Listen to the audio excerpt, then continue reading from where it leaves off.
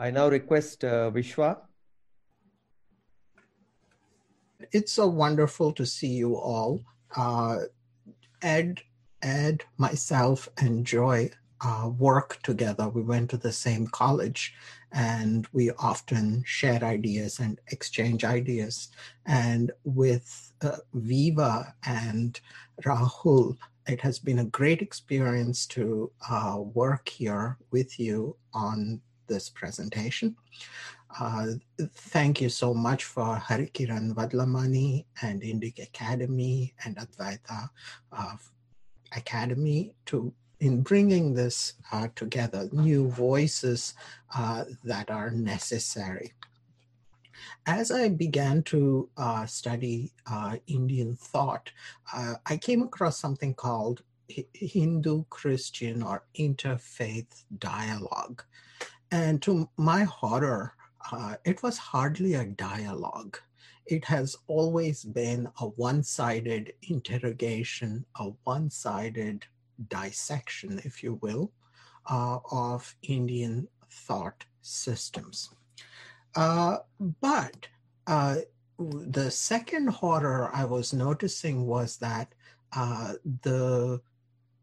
by excusing themselves of this conversation with Indian culture and Indian religion and literature, the West itself was doing itself no favors, because I think that when you do not have external voices in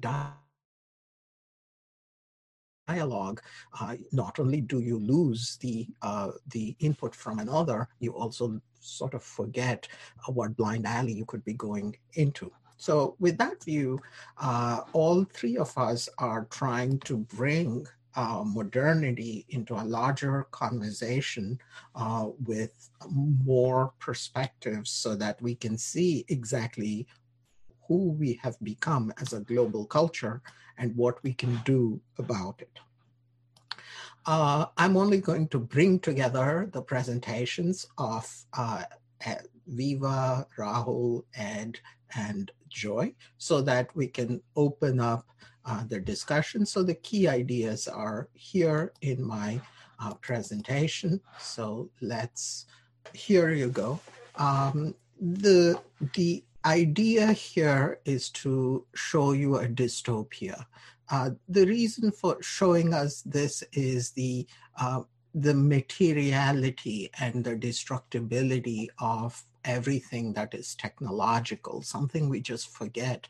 We think that technology gives us life almost. And according to Advaita also, or the philosophy I follow, technology deals with dead matter, that which we call jadam. And so in this presentation, I want to frame the problem of ecology historically, world historically, transition, limits of the paradigm of modernity, and going forward to the ancients, which means that we are not going to continue the history as we have it so far, which will necessarily place the ancients as early or primitive or something that has been superseded. Rather, it takes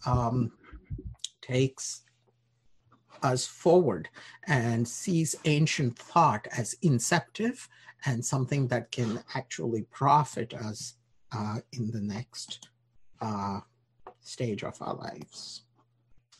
Framing the problem. Questions concerning man. This was something Joydeep focused on by giving the example of how man and his relationship to being was discussed by Heidegger. So I would like to bring that up in three headings: design, destiny, and disaster, which means what is the nature of reality? What is the universe? What is man, and what is man's place in it? So these are basic questions that today Christianity answers in a certain way as that which is created by God. Science will say that which is created and material but without God, and so on. So just the overall design, the way we approach it, makes a huge difference to thinking about what to do now. Destiny. What is man's destiny? Does he have dominion on earth? Is man the steward of nature, or is man a servant, etc.? So what is man's role here? And as you saw, the word dominion has come up a few times. It comes up in Genesis 1 and Genesis 2, when God tells man and woman in Genesis 1 that they have dominion over all animals. In Genesis 2, God brings all animals together, gives them to man and say, you name them, and whatever you call them according to your pleasure, that will be their names. So bear in mind the relationship between naming a thing or naming and the issues of identity and so on that Ed touched on, and disaster. Is there a destruction or disaster upcoming? This destruction or disaster is understood differently in different cultures. It is pralaya for us Hindus, but for Christians, it would be an apocalypse.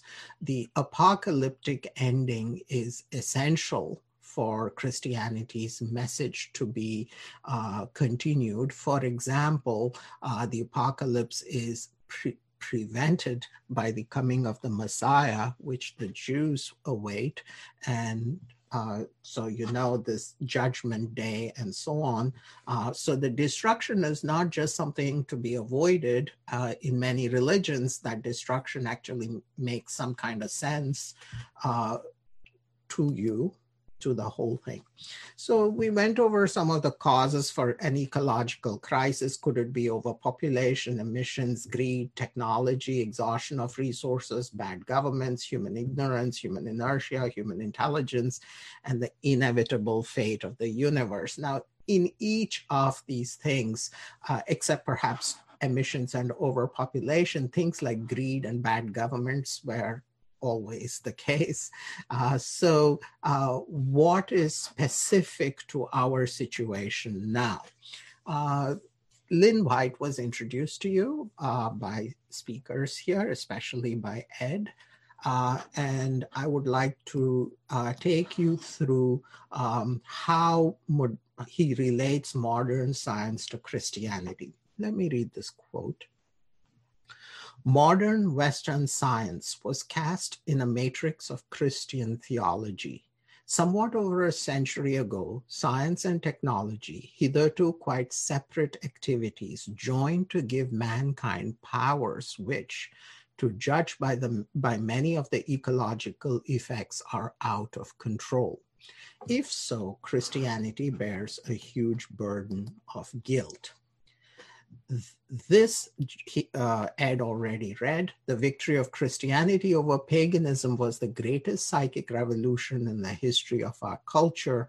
It has become fashionable to say that for better or worse, we live in a post-Christian age.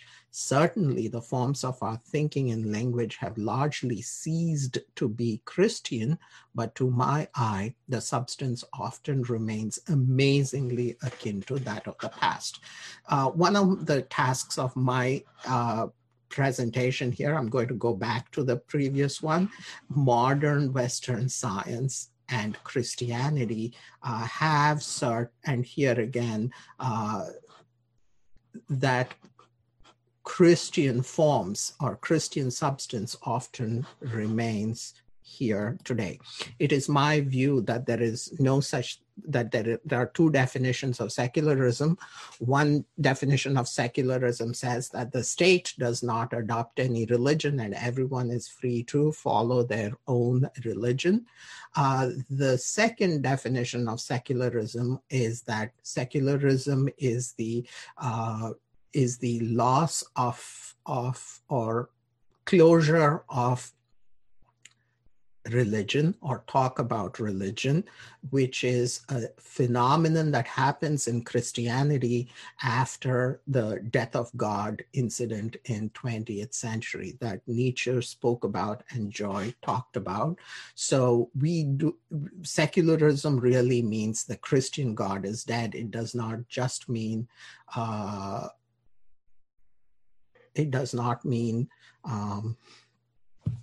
all religions are the same, or we shouldn't talk about religions.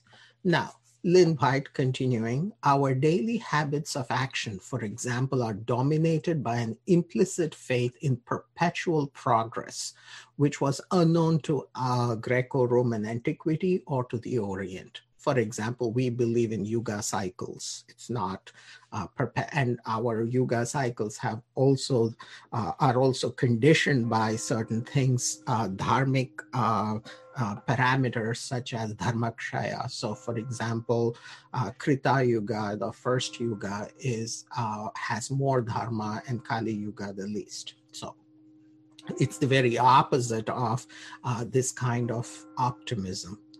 So, it is rooted in and indefensible apart from Judeo-Christian teleology. The fact that communists share it merely helps to show what can be demonstrated on many other grounds, that Marxism, like Islam, is a Judeo-Christian heresy. We continue today to live as we have lived for about 1700 years, very largely in the context of Christian axioms. So the old theology is as follows: design, destiny, disaster. What is the old theology? Reality is linear, historical, and the story of man from creation to fall to salvation. Man has dominion over animals and nature because man is created in the image of God. Destiny. Man's destiny is to be hopeful of a future affected through God, neither through taking care of the environment, nor is it something that would make everything progressively blessed. Simply that man's destiny is to live here in hope, even though there is an apocalypse. Through that apocalypse, man will be saved. Here's the disaster. The apocalypse is a part of God's plan, which is seen in human history. So we are not talking about some semi-philosophical, analytic situation called pralaya. We are actually talking about a kaboom incident in history.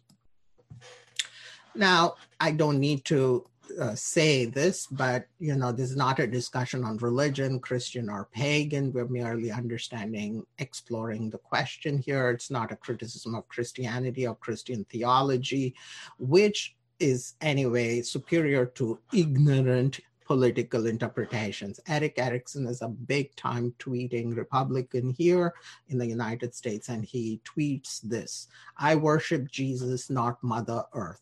He, meaning Jesus, calls us all to be good stewards of the planet, but doesn't mean I have to care about global warming.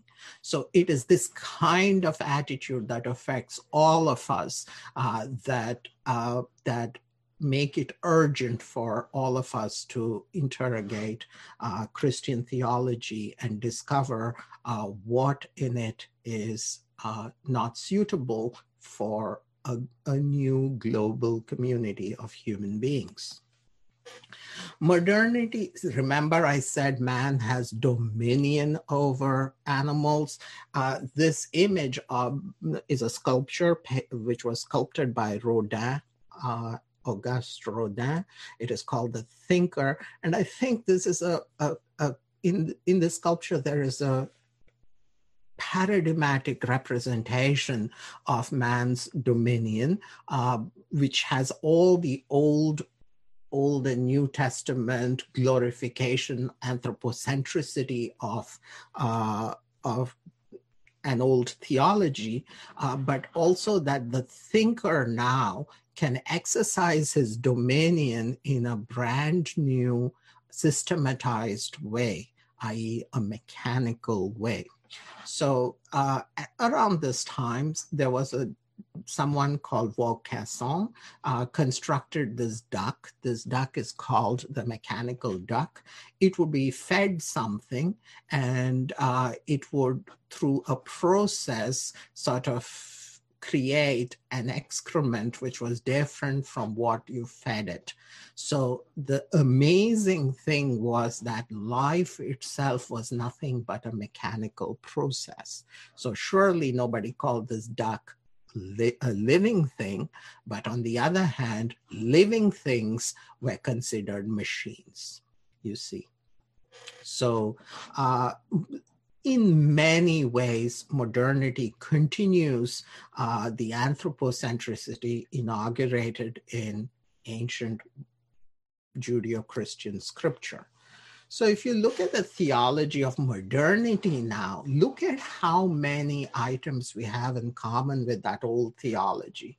Reality is linear, historical, man is rational and thus unique, nature is mechanical and useful to man as resources.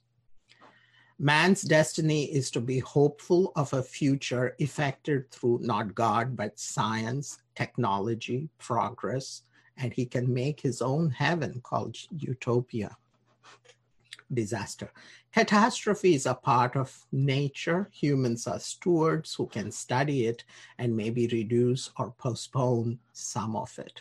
So this is the reason why, without changing the Western view of man as somehow a privileged central being in all that exists, if we do not change that, we cannot hope for a robust solution to the kind of problems we are facing. Just to drop this hint, even when Greta Thunberg stands up and says, you know, we have to do something. I accuse you all. Why don't you have allowed this to happen and so on. Greta Thunberg is now the latest incarnation of this Rodin's thinker.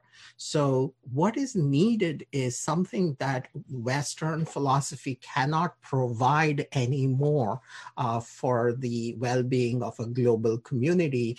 It needs voices that are outside this paradigm altogether. So modern technology reveals the anthropocentricity of technology. Modern technology too is a means to an end. Think about it. We will master it. The will to mastery becomes all the more urgent the more technology threatens to slip from human control. So I recommend a transition, a fivefold transition from modernity to the ancients, from the Christian conception of reality to a pagan model, from anthropocentricity to cosmology, where we say the universe is the thing and we are a part of it, from historicity to poetry, where we need not reduce everything to materiality, but allow the poetry allows us, like the rishis, to see value and singularity in various beings, not just humans, but plants, rivers, mountains, stars, etc.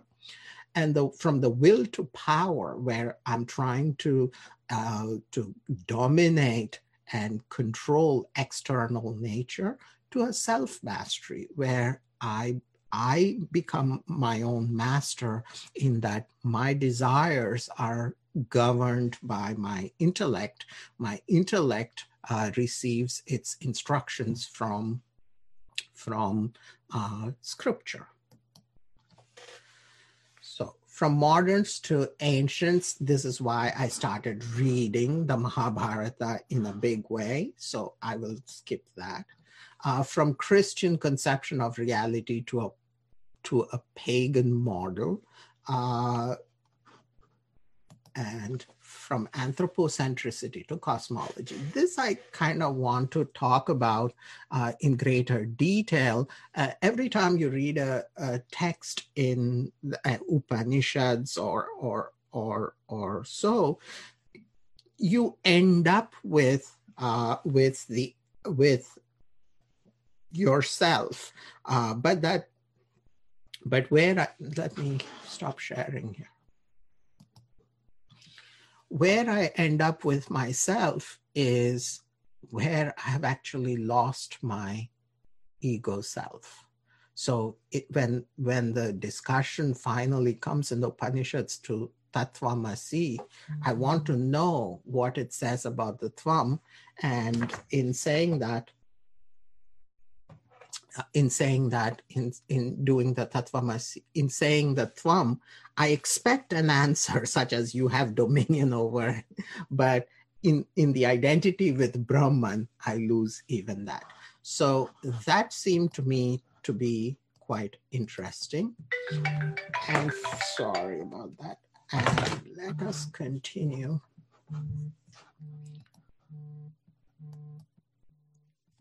So I will skip these because that is the transition and focus on this one diagram.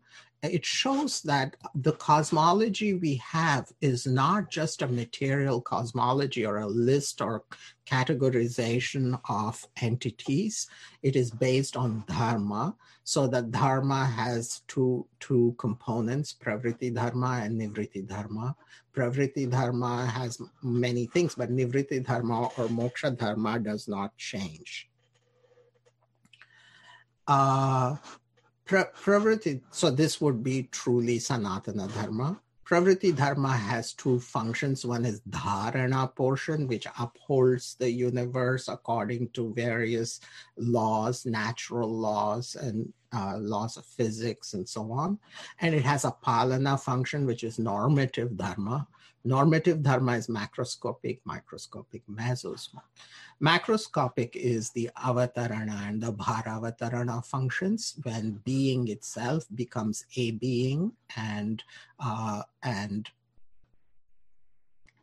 well, cleans up the place. Microscopic dharma is my swadharma, and mesocosmic is raja dharma, apa dharma, varnashrama dharma, kula dharma, jati dharma, shri. It can be many, many things. However, these are yuga dharmas. They change from age to age. So it would be a huge mistake to put yuga dharmas together with moksha dharma and call it Sanatana Dharma. Only this portion is Sanatana Dharma, and the fact that there will be these mesocosmic dharmas that must be followed is also part of the Sanatana Dharma, but the explicit rules such as caste and so on are not part of Sanatana Dharma. So you have to live dharmically for the welfare of the world. This is how to live. So I am not here for dominion over anybody or anything. I have to live dharmically for the welfare of the world. The words that come to mind about the welfare of the world are loka samgraha, which I think is a fantastic term. I will never be able to go into adharma, because that's egoistic and selfish. It's outright demonic, but I can escape this through knowledge for liberation. But as long as I'm here, I better be serving the world through loka samgraha. And I would like to take a couple of minutes to tell you the story of desire and technology in Greek stuff. I'll keep it very, very short. So the story is of Minotaur. Minotaur is the son of a king who had broken a promise to the god Poseidon, he's the god of the ocean, to sacrifice a bull. Could you hold on 1 second, please? Let me drink a cup of water.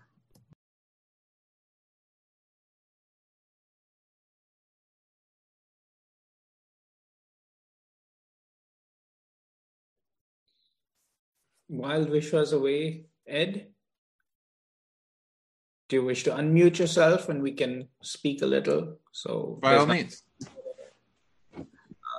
I loved your distinction between the what and the who, the way you showed that with the bull, the beef and the named cow. Yeah. That was just a beautiful distinction. Vishwa, are you back? That was my favorite slide too. Okay, so the story is that that Poseidon does not sacrifice a bull to the god as he had promised he would do. So due to the curse of the god, his queen, Pasiphae, but we'll call her Pasiphae. Pasiphae is falls in love with that very bull in order to consummate her unjust and excessive and mad desire. She goes to a technologist who's the first technologist called Daedalus, and Daedalus constructs a wooden cow and puts cowhide on it. Sitting inside that, she goes to the bull and satisfies her urges. A son is born to her who's called Minotaur. He has the head of a bull and the body of a boy.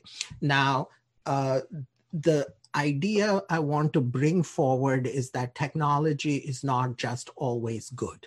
Technology allows you to trespass dharma as well.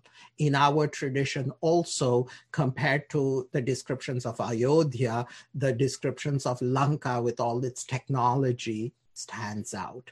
It is whereas the good seek Naimisha forest, the more adharmic people seek flying chariots and so on.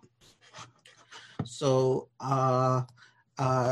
then, in order to hide that monster, he has a labyrinth built, King Minos, and this labyrinth is also constructed by Daedalus. So you see how Daedalus is progressively making adharma possible by appearing to compensate for the consequences of adharma. And then locked up in here, the Minotaur can eat only human beings that are thrown into the labyrinth. But a hero called Theseus comes and using a string so he does not get lost, he kills the Minotaur. So here are two images of the death of the Minotaur.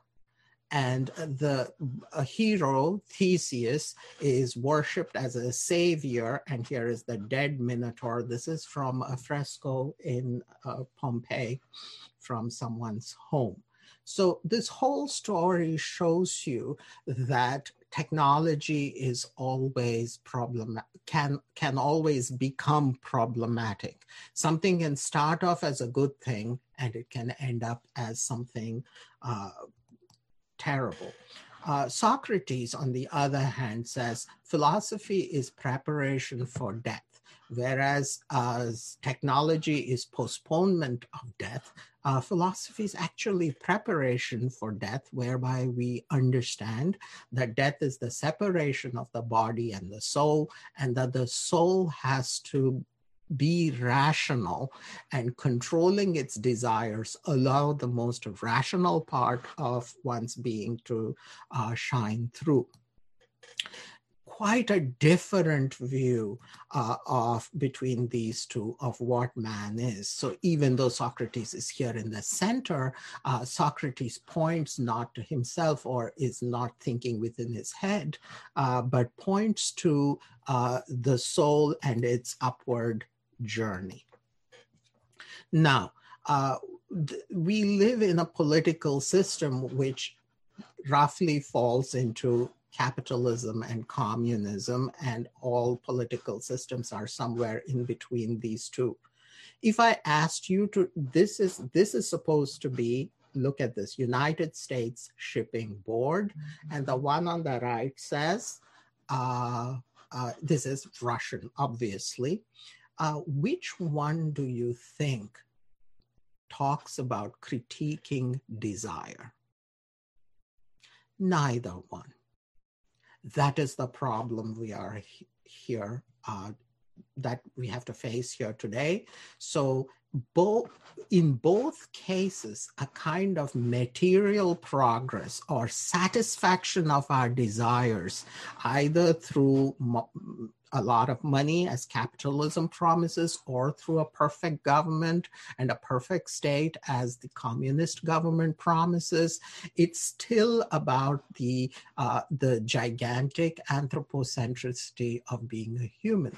And this is why Marxism will never work, because it's childish. It has not taken a human being as a desiring agent, and having completely forgotten the greed factor that is part of all of us, it is not fit for it's no longer a viable model for the environmental issues that are coming up.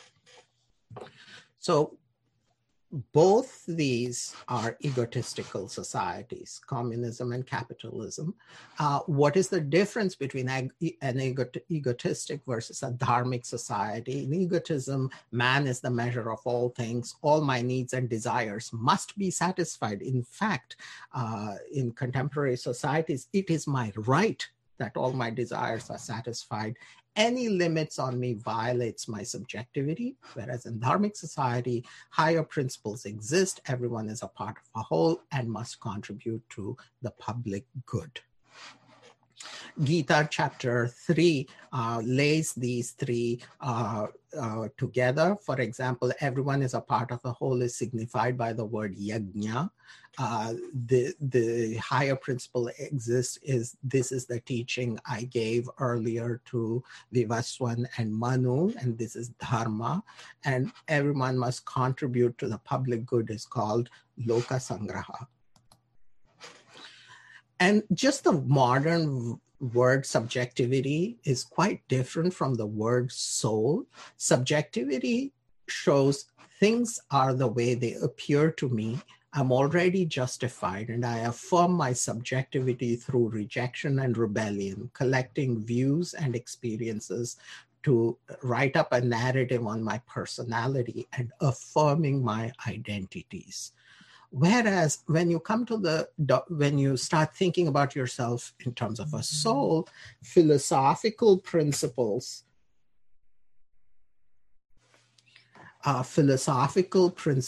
instead of common sense perceptions are more important. The individual is characterized by ignorance and multiplicity, must strive to become unified, must accept guidance by spiritual authority, and must dehisce from identities and emotions. I have a few more, but the important thing is what about rethinking desire? And this you can find everywhere in the Bhagavad Gita, and that is for me the final word on how to rethink ourselves.